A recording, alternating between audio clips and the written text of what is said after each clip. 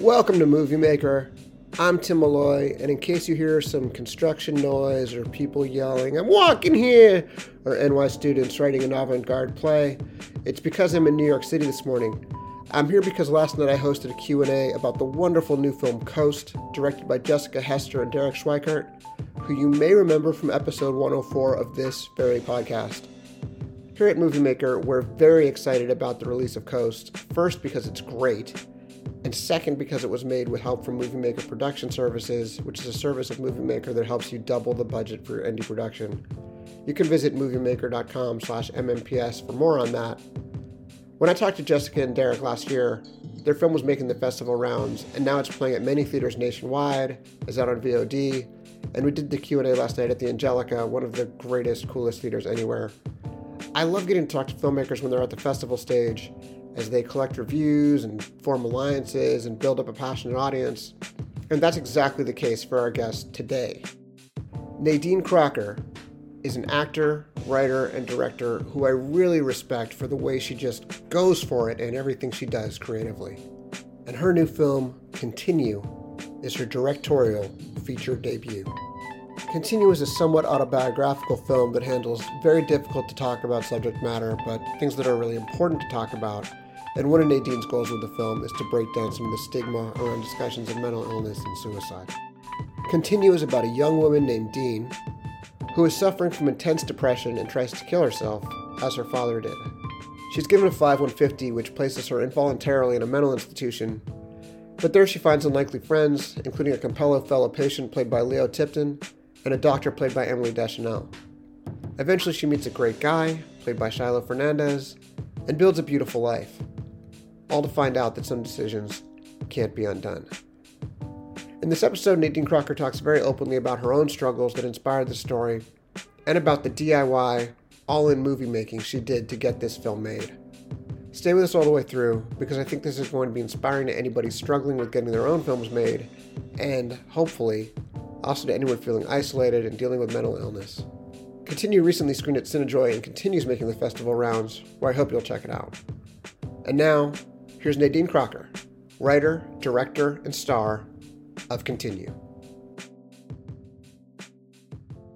Nadine Crocker, congratulations on this, your debut feature film. It's absolutely wild. I just want to commend you on taking big swings, because there's so many cool twists in here that I'm not going to reveal, that just really went for it. And I think that's really what I look for in movies now, is movies that don't make a simple, safe, easy movie, take big swings, and you really took big swings. Thank you so much. Thank you for saying that. Where did the idea come from, and how did this originate? I mean, I know it's pretty autobiographical. Yeah, it's based on a true suicide attempt I took all my life when I was 23. I battled with depression most of my life. I've also have suicide in my family. So it's kind of been something that's been there since birth, and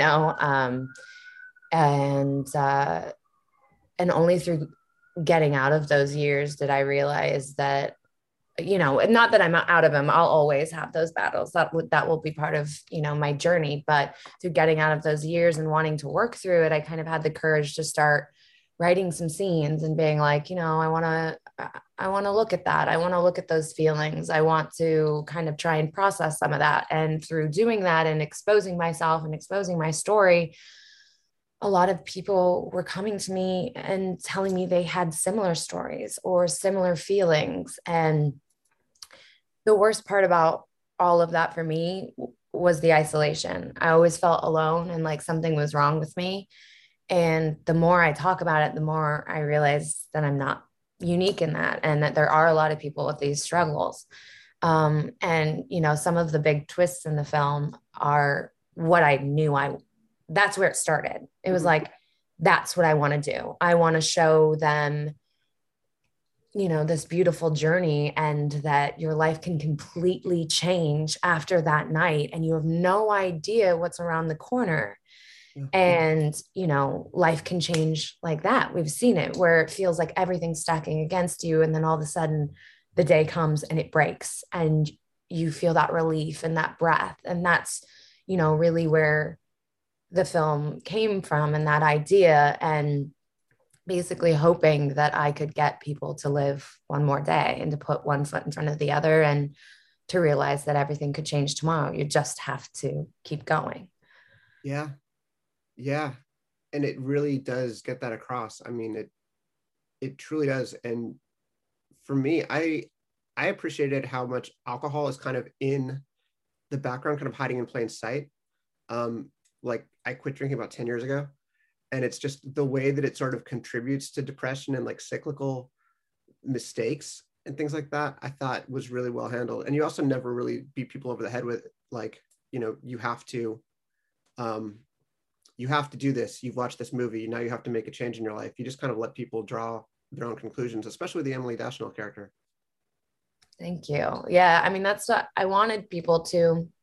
My whole mission was to make a movie that made people talk and think afterwards, to make their own decisions. I didn't even want to define what anything of the ending was. And a lot of times when people ask, I'm like, well, what do they think? What do you think? Because I want them to come to their own conclusions. But I'm 6 years sober. So it's this, yeah, same part of my journey. And honestly, I think that a lot of those years had to do with drinking and drinking a depressant to feel less lonely and, depressed clearly didn't work. And so that was part of my journey. And I wanted to make sure to really highlight that. And, because I get a lot of people messaging me like, how did you change it? How did you turn it around? And so I was like, I'll show you. Like, this is how I'll show you. Now, does that mean that has to be part of your journey or your choice? No, that is your choice. Yeah. But for me, it was a big problem and it unleashed a lot of pain inside. And so that had to be part of my journey. And that's why I wanted to really highlight that. But also, once again, it's your choice. It's what is right for me isn't right for everybody, but these are the things that helped change my life, cutting out alcohol and drugs and opening up to the people around me and finding a community and finding my people in the world and realizing I'm not for everybody. I won't be, and I can't please everyone, but my people will find me or see me and accept that. And, I feel the same way about the film. The big swings I took, not everyone's probably going to love. I love it. And I think that my people who get what I'm trying to do will, and that's all I can really worry about. I made a film that I love and that I'm proud of. And at the end of the day, that's really all I can do. It's all you can do as an artist, because everyone will have their own interpretation or their own opinions, and my people will find me, hopefully. There's this thing Chris Rock said, and obviously Chris Rock is getting some attention lately, but a thing he said years ago, which was to be the biggest stand-up comedian in the world, you only need like 1 out of 300 people to like you. And I'm totally paraphrasing, but if you get 1 million fans, you're the biggest stand-up on earth. And it's kind of like that with film. I mean, if you can get 1 out of 500 people to like your film, that's still a lot of people. And it's kind of every filmmaker's struggle is, how do am I swinging for the masses? Am I swinging for a particular group? Am I trying to like super serve people who get me? And, who knows where it turns out. And a lot of people who think they were just super serving one audience end up having a giant hit on their hands. You just never know. Was it, knowing that so many people and so many strangers are going to see this, was it really difficult to talk about it? I don't think it was necessarily difficult to talk about, because I've come to this part of my life that I want to be a vessel. And so if I want people to not have to go through the same pain I went through, then I have to be honest about that and my journey, so that hopefully they don't have to do the same struggles. They can maybe learn from my mistakes or from my journey or my story. So it isn't that difficult as of right now. But when I was first starting, for sure, it was scary. I'd say more than anything that, people might see it and be like, oh, that girl's crazy, or, oh, I can't identify with that, or, and so there was that fear at first, but every time I talk about this movie, every time I post about it, every time, the amount of support and love and people saying, hey, me too, I feel this too, is constantly flowing in. So I think it really made it easy to get past that fear, if I'm honest, realizing, like, once again, I might not be for everybody, but there are people out there who get it, who have felt that same pain. And more than anything, I wanted them to be able, no one wants to see a movie about depression that pulls all its punches, that the pretty girl gets the ending and life is perfect. And I wanted it to be really realistic. And I really wanted people who, have those same battles to see themselves in Dean and to see a character that actually portrayed that pain. And, that was really, really important to me. And, that's, I think, where that bravery came from. It was like, it's okay to be afraid. You have to step into that because you're doing this for a bigger reason than just creating a film. I want to help people. I really do. I donated part of the proceeds from this film to charity. And, I want to create a foundation. I'm in the process of trying to get that started. And so, I wanted it to be way more than just a film. So it made me braver than maybe I wanted to be at times. But the more I walk into that bravery, the easier it gets. I'll say that, which is a beautiful thing. If you keep putting yourself out there, eventually it feels really normal to do that. And I guess what I've seen, and like the other day on the Q&A after the premiere, all the actors were talking about how it was on set and just that they had never been on a set like that, with this vulnerability, that every moment the camera wasn't rolling, people were talking about their deepest parts of their life, their struggles, the beauty, all of it. And there was just this freedom. And what I've realized is, like, through being extremely vulnerable and being honest about my life or my struggles, or just a day to day of like, this is how I'm actually feeling today. Let's check in. Like, how is everyone else? It makes everyone else around you do it too. It makes them feel safe to do it. And you'll be shocked at these meaningful connections that can come from the bravery to just be honest with who you are and where you're at. So it sounds like it was more therapeutic than traumatic to revisit some of this stuff. It was. And mainly also, I think, because I was very careful and I really went with my gut and my heart, my intuition when choosing the people I worked with. And I, interviewed a lot of crew, and it didn't really matter what the resume or all of that was. It was, how is our connection in front of me? What is there? Almost everyone who ended up on the film has a connection with mental health, with suicide, with depression, either in their family or their own lives.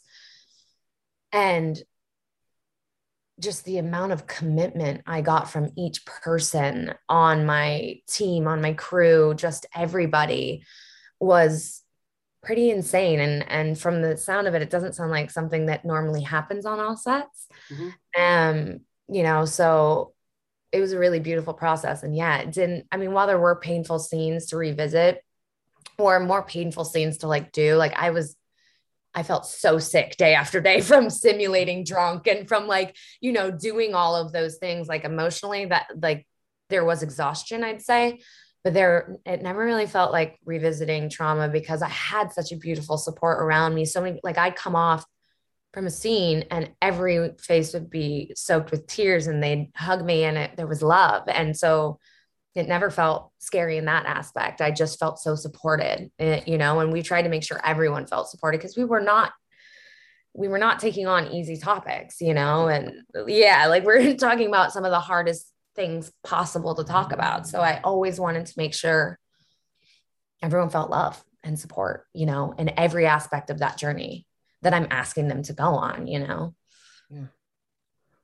One of the most striking things to me is when Dean gets a 5-150 and has to go into a mental health facility. And I know people who've had to do that, and just how awful it is. Is that autobiographical? Did you have to do that? So that is one of the things that strays from my story. I actually, because of the level of manipulation and, tactics at that time, I talked my way out of a 5150. And you can see the manipulation a little bit in Dean and Janet's scene, and how she's trying to play her and kind of not necessarily answer every question, but turn it to what she wants to say. And I've had a lot of people be like, that scene has a lot of manipulation. I was like, oh, I'm glad you picked up on it, because the real part of it is, I I got them to release me. I got them to release me to the person that I blamed it all on, which is crazy. Like the mental healthcare system kind of, I don't want to say it failed. And me in that time is like, I should have. I absolutely should have. But I was really sly with with my words. And I ended up being able to be released. And then I did an outpatient like scenario and was in AA every day and did, and therapy, like I think it started at 3 times a week, then it went on to 2 times a week. Like, so I very heavily did it outside of the program. I mean, outside of the institution, but that was the one part that differed from my story. So can you talk about just your journey from being an actor to being a director and a writer? I mean, that's first, how did you get into acting? And then how did that lead to this, which is so awesome. And I know it doesn't seem like a short time to you, but like a relatively short time, like you're a young director. Yeah. Well, that it feels like a lifetime to me, but yeah, I mean, you're right. And it's not as long as I'm sure it takes a lot of people too, to be able to direct their first film. And yeah, I mean, I dropped out of high school and moved here on my own when I was 16. So I've been on myself, fully supporting myself since 16 in this city. Basically been a waitress at every restaurant you can be, and so that was part of my journey, auditioning like 4 or 5 times a day and, with the whole reps and all of that. And when I always knew I wanted to direct, but when I had my son, there was a period where I got dropped by my reps. I think they didn't really know what they were going to do with me anymore. I was like the hot young chick who now had a mom and, was having to take time off. And it was the best thing that ever happened to me. Truthfully, because it made me realize like these were all reps, by the way, who weren't ever taking my words seriously, never would read my writing. Like I was just kind of like the hot client to them. And I think they probably were never going to see me in this other light. So by them, leaving me behind, I was able to become what I wanted to be, and really where else can you have this complete rebirth than rock bottom? Or like, that completely, I had no idea what I was going to do. I was holding this brand new baby 3 weeks after having him. And I was the financial breadwinner in my family. So it was like, what the hell am I going to do? And wow. And then I just took this deep breath and was like, I'm going to put everything into continue. I'm going to do this. I'm going to be brave enough to believe that I can do this. And I had already had the script ready. And I just did this thing where, that perfectionism thing, which I also think is half of us being too afraid to actually go for it. Like I say I was getting it ready, but I think I was actually scared. I was scared to expose that part of myself. And because I was worried about the reception it would get, and I got exactly the reception I thought I would get, which is no one wants to talk about mental health and no one wants to talk about suicide. Wow. And I was like, oh, well, I do. So I'm going to prove you wrong, basically. And I'm not going to stop until I open this conversation up, because if I don't do it, who will? It's very clear that, I just felt like not a lot of people, even if they do kind of touch on it, they don't really touch on the pain or where it comes from or the isolation and all of those things. So I guess I took it as like my personal responsibility to never give up until I could create a story for us, for us people who have felt that pain. And then became the journey of being brave enough to send it to Cassian Elways, who is my EP and my mentor, and then now my manager and, one of my closest friends.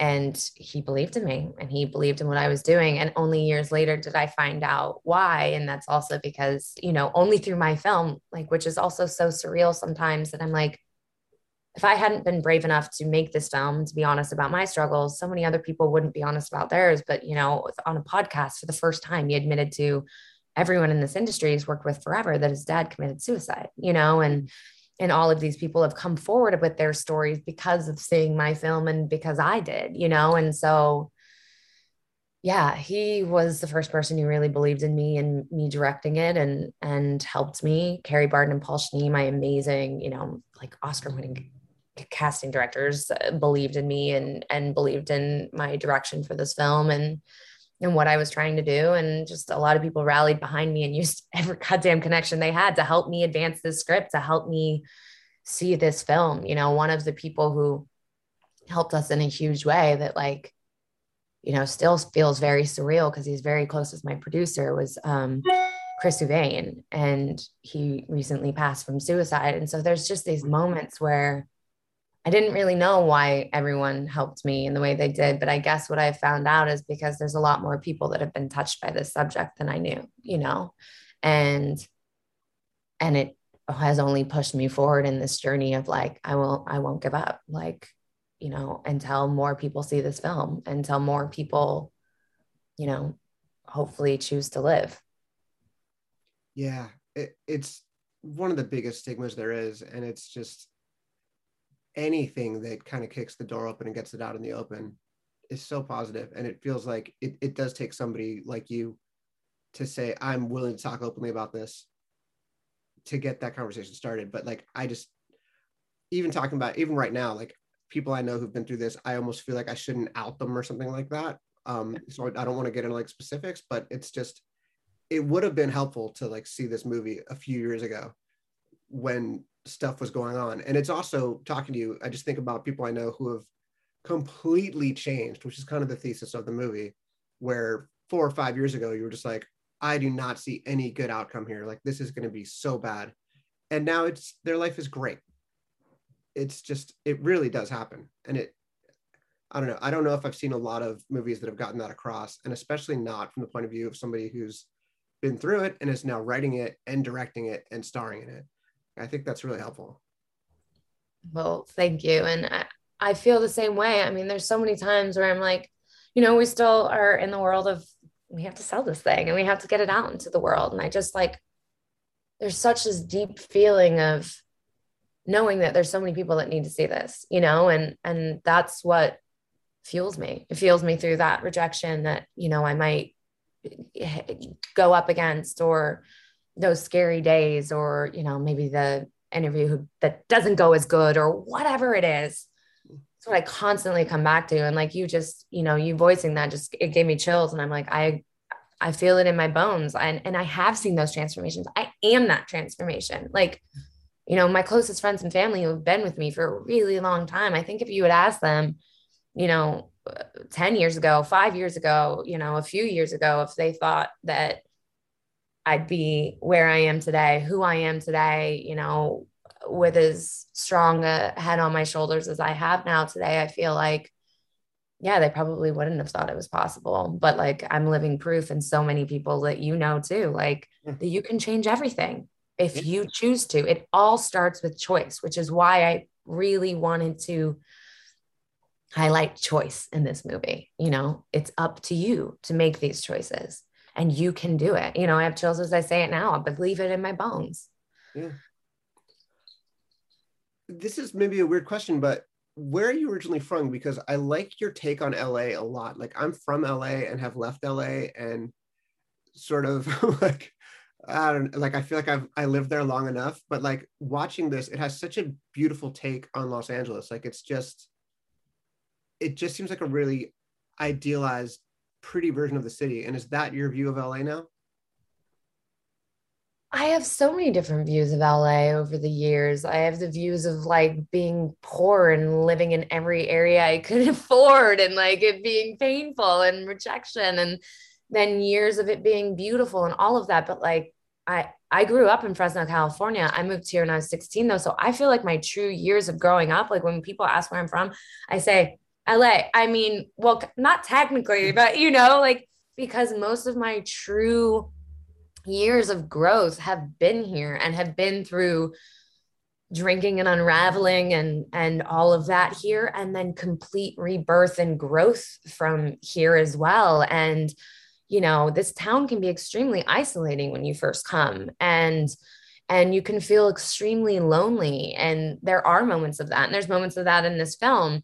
Yeah. But there's also finding your community and finding your friends and finding like your little group of humans, and that can completely change the city. And then all of a sudden it's like this adventure and this, you know, where dreams come true and films are shot left and right. Well, not necessarily anymore. I feel like LA like doesn't like filming anymore, but I was adamant that it had to be here and it couldn't be anywhere else because these were the streets I grew on. Like I grew up on, I unraveled on, and then became who I am today on, and like, I feel like there's just like this growth in this city is like I probably started in North Hollywood in the Valley and all of those things. And now I live in Santa Monica and I walk by the beach every day. So it just feels like that full arc like you can find in LA through all the different areas and finding your place that makes you happy and finding your people. And so yeah, I mean I love LA. I'm in love with Los Angeles, and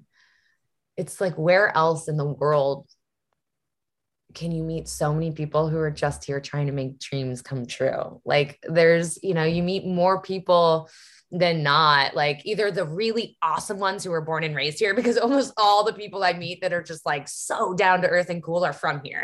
And then there's us transplants that are great, like make this city a little nutty. But it's just, there's almost always that thing in common when you meet someone where you're like, oh, I came here for this. Oh, I came here for this. Well, oh, how have you done? It's just, I love that kind of community of struggling artists and that you can find here.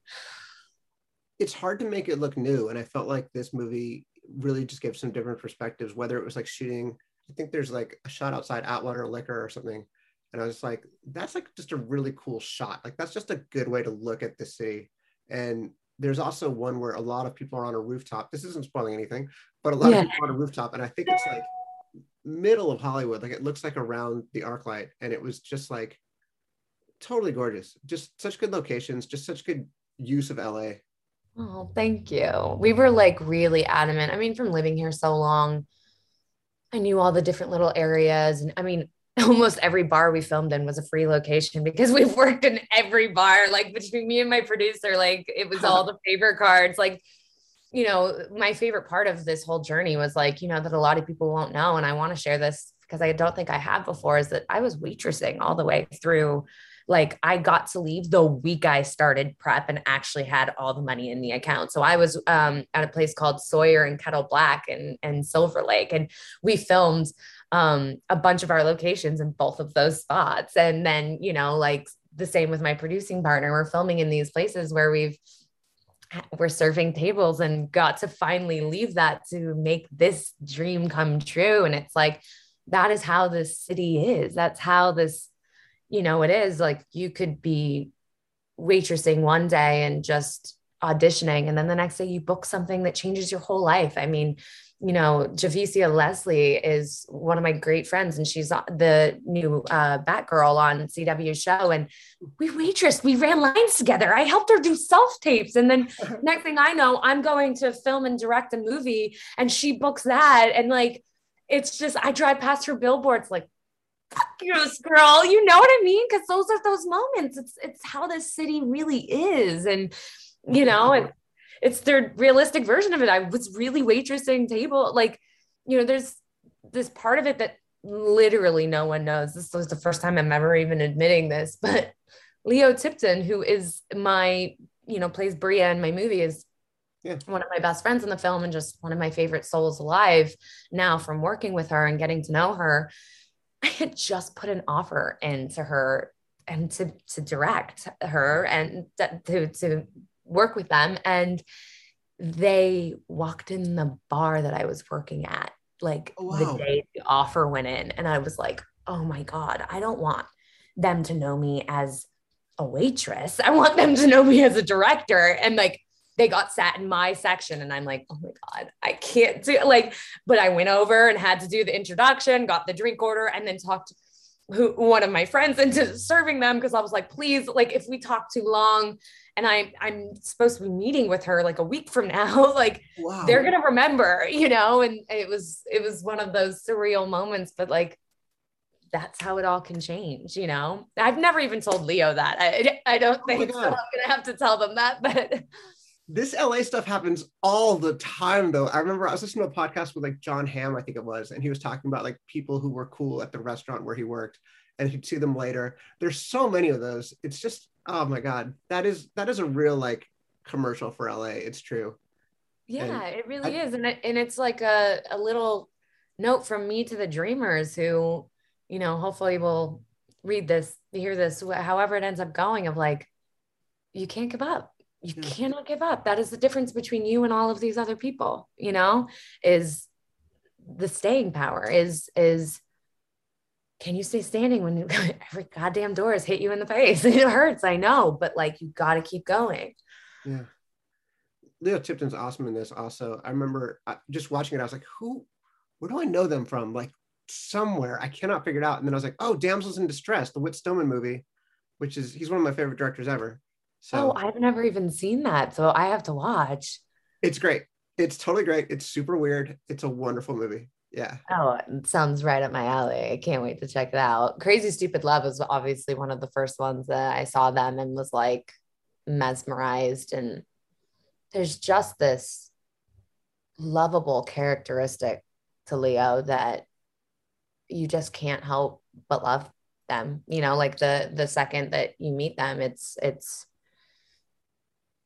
they just have this way of winning you over. And immediately I was like, that's what I said. I think I was literally at our first meeting and was like, well, tell me who said that. I got, and they were like, you're a mama bear. I was like, oh, I'm a mama bear and I already love you. So just know that like anything you ever need, you call me, you know? And yeah, it was just, you find your people. Like, honestly, the universe, you know, whatever your beliefs are, like, I believe that wholeheartedly.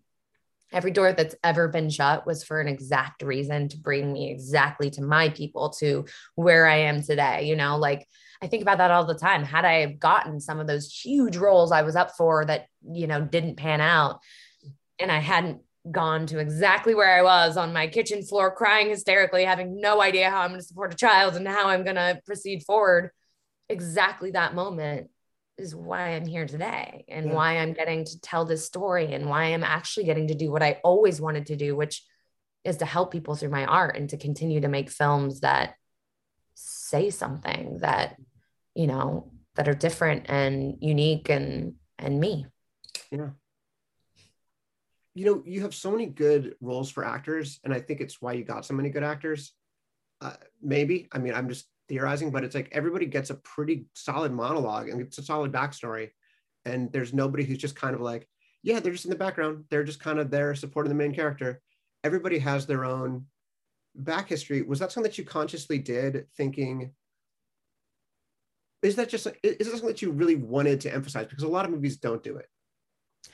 Yeah, to me, no one was not important in this story because they're almost all based on people in my life, and or, you know, as Leo likes to explain too, almost everyone in this film is also kind of based on me. Like Leo's character is my struggles with addiction and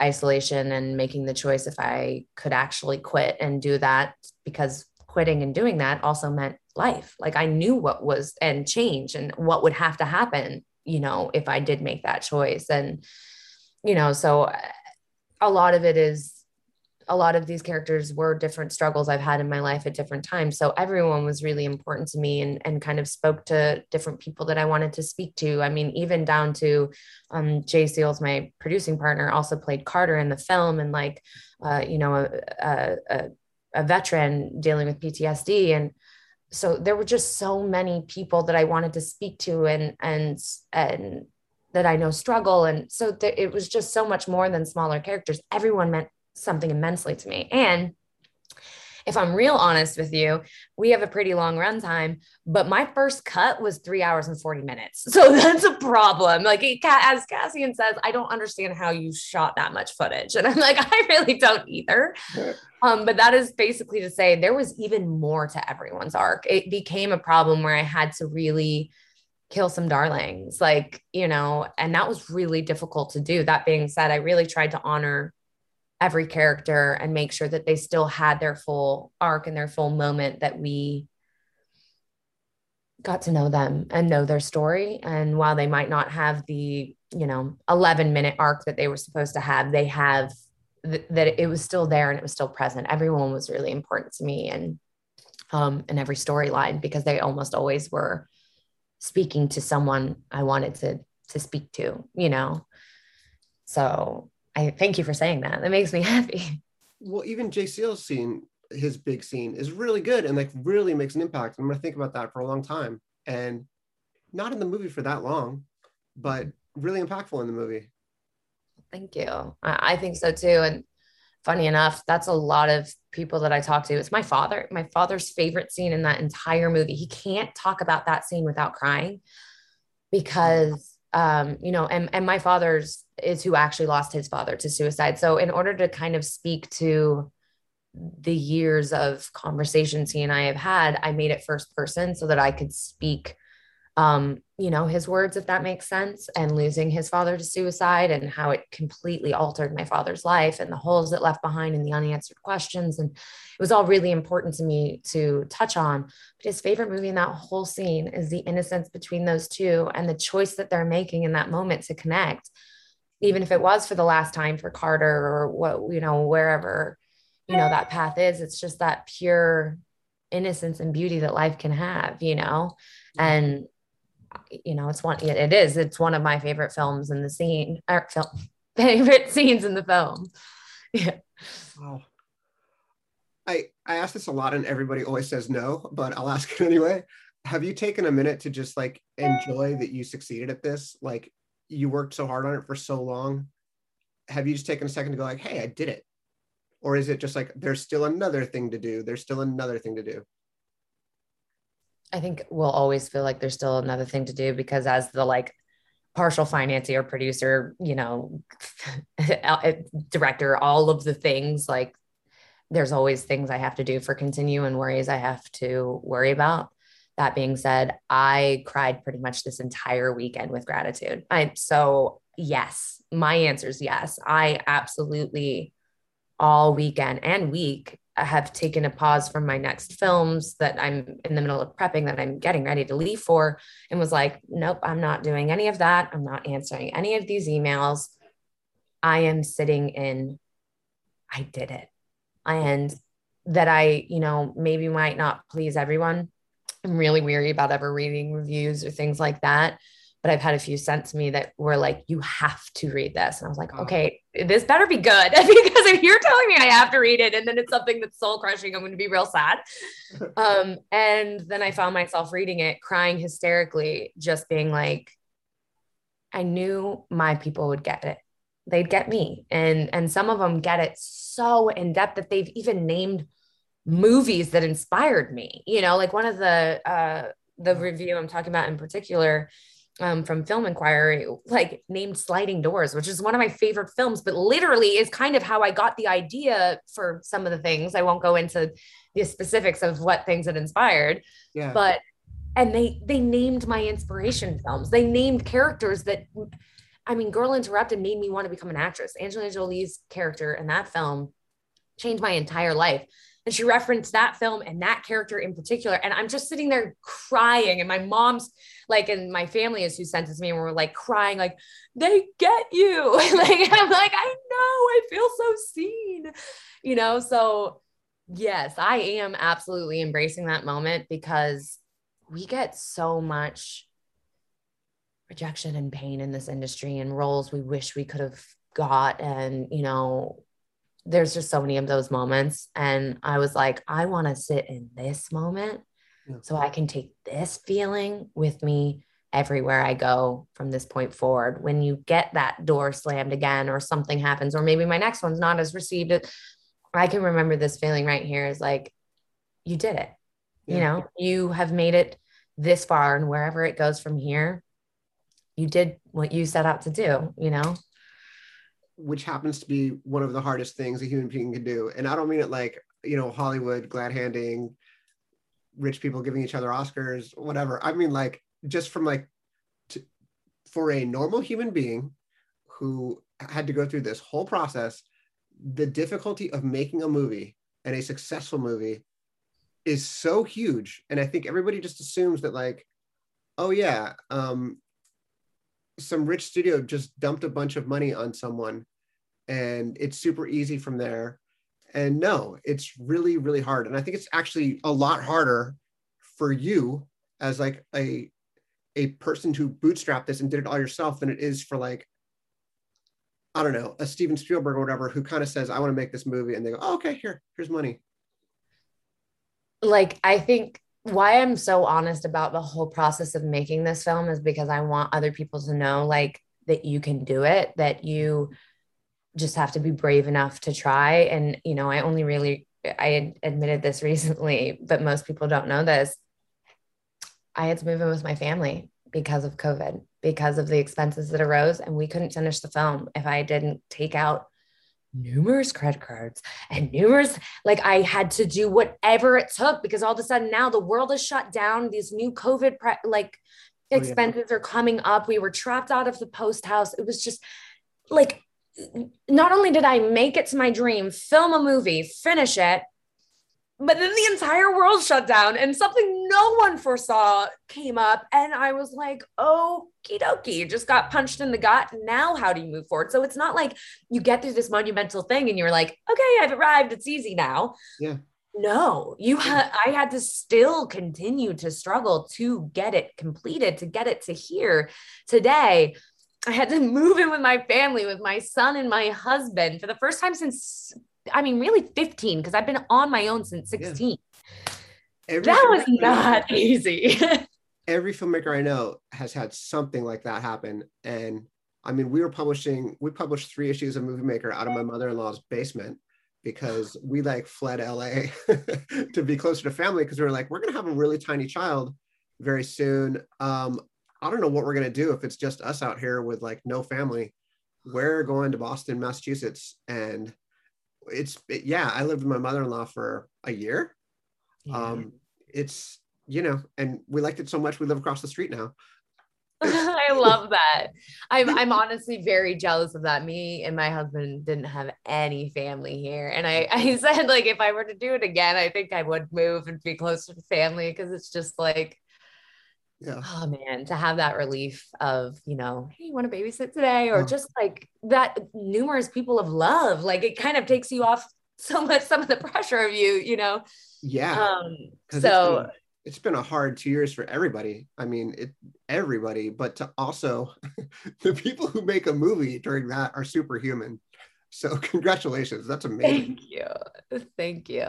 And thank you for sharing that too. It makes me feel like, you feel like you're the only person and you feel like kind of embarrassed. I think in my gut, I probably wouldn't have admitted it now. I can now, that I was a little bit embarrassed, like I had to move back home after so many years and I swore I'd never do that. And then here I was, but it was all for good reason. And, I kept the faith that it happened. It would work out exactly how it did. And then because of Continue and finishing it and moving home, I had a screening for just producers and people in the industry. We just want to get some feedback. Yeah. And 2 producers that came that day offered me 2 movies by the end of that screening. And and so I ended up getting my income that brought me back to LA through a film that I got paid to rewrite, and I'm directing, and I leave in 2 weeks to go location scout in New Jersey. And so it's like, from this craziness and from this thing that felt like, holy shit, here we come, rock bottom again, living in mom and dad's bedroom upstairs, and like all of this stuff. I kept the faith. I always knew it would be okay. And then sure enough, it led me to the next thing and the next thing. And, it kind of always works out that way. You have no idea that sometimes the hardest things you can go through end up being blessings, Amen. 100%. And I don't know if you're allowed to say it, but if you want to, can you talk about what's next, the New Jersey project? Yeah, absolutely. I actually, what's next, as things stand right now, is a film in Mississippi called Desperation Road. It's based on an amazing novel by Michael Ferris Smith, and Cassian Always is producing it. I don't think I can say the exciting cast that we have, but what I can tell you is that they were my dream cast. Wow. And like one of my muses I've written so many roles for, and I'm actually getting to work with, which is pretty much, I've been pinching myself ever since. And I just finished location scouting there. And then as soon as I wrap edit on that film, I go straight to New Jersey to film a project called Hallow, which I actually did a page 1 rewrite and has become pretty much my new baby, like my next Continue. And it's another, Desperation Road is a little bit lighter and it's just a beautiful story of life and struggles and how fate can kind of connect us all. But Hallow is another really in-depth look at childhood trauma, sexual assault, and coming to terms with that trauma. And a lot of it's kind of about addiction too. It's one man's struggle and unraveling and looking at this trauma he's long shut out and figuring out how he's going to deal with it going forward and what choice he's going to make, if a choice of revenge or forgiveness. And I'm really trying to do something like really special with that film. I want to put people in that seat. You know, I think that there is a lot of misunderstanding about trauma, and especially childhood trauma. You know, it seems that everyone wants to help these children and these, you know, young girls and boys. But once they're older, they kind of are like, shouldn't you be over it? And that's just not how trauma works. And trauma stays with you forever. And it's really how you work through it as an adult that you become who you're going to be. And I've experienced a lot of trauma in my life, and I could really identify with Joe and that character. I mean, it feels autobiographical, if I'm honest, except for it's a 40-year-old man and, you know, it's a pretty much all male cast. But yeah, once again, I really only choose films that have meaning and that make people think and that put them in the seat of someone they maybe couldn't have identified with before they saw that film. And so I'm really trying to do something special with these projects once again, and just, you know, take big swings, big chances. We'll see how it all works out again. Working so far. Thank you.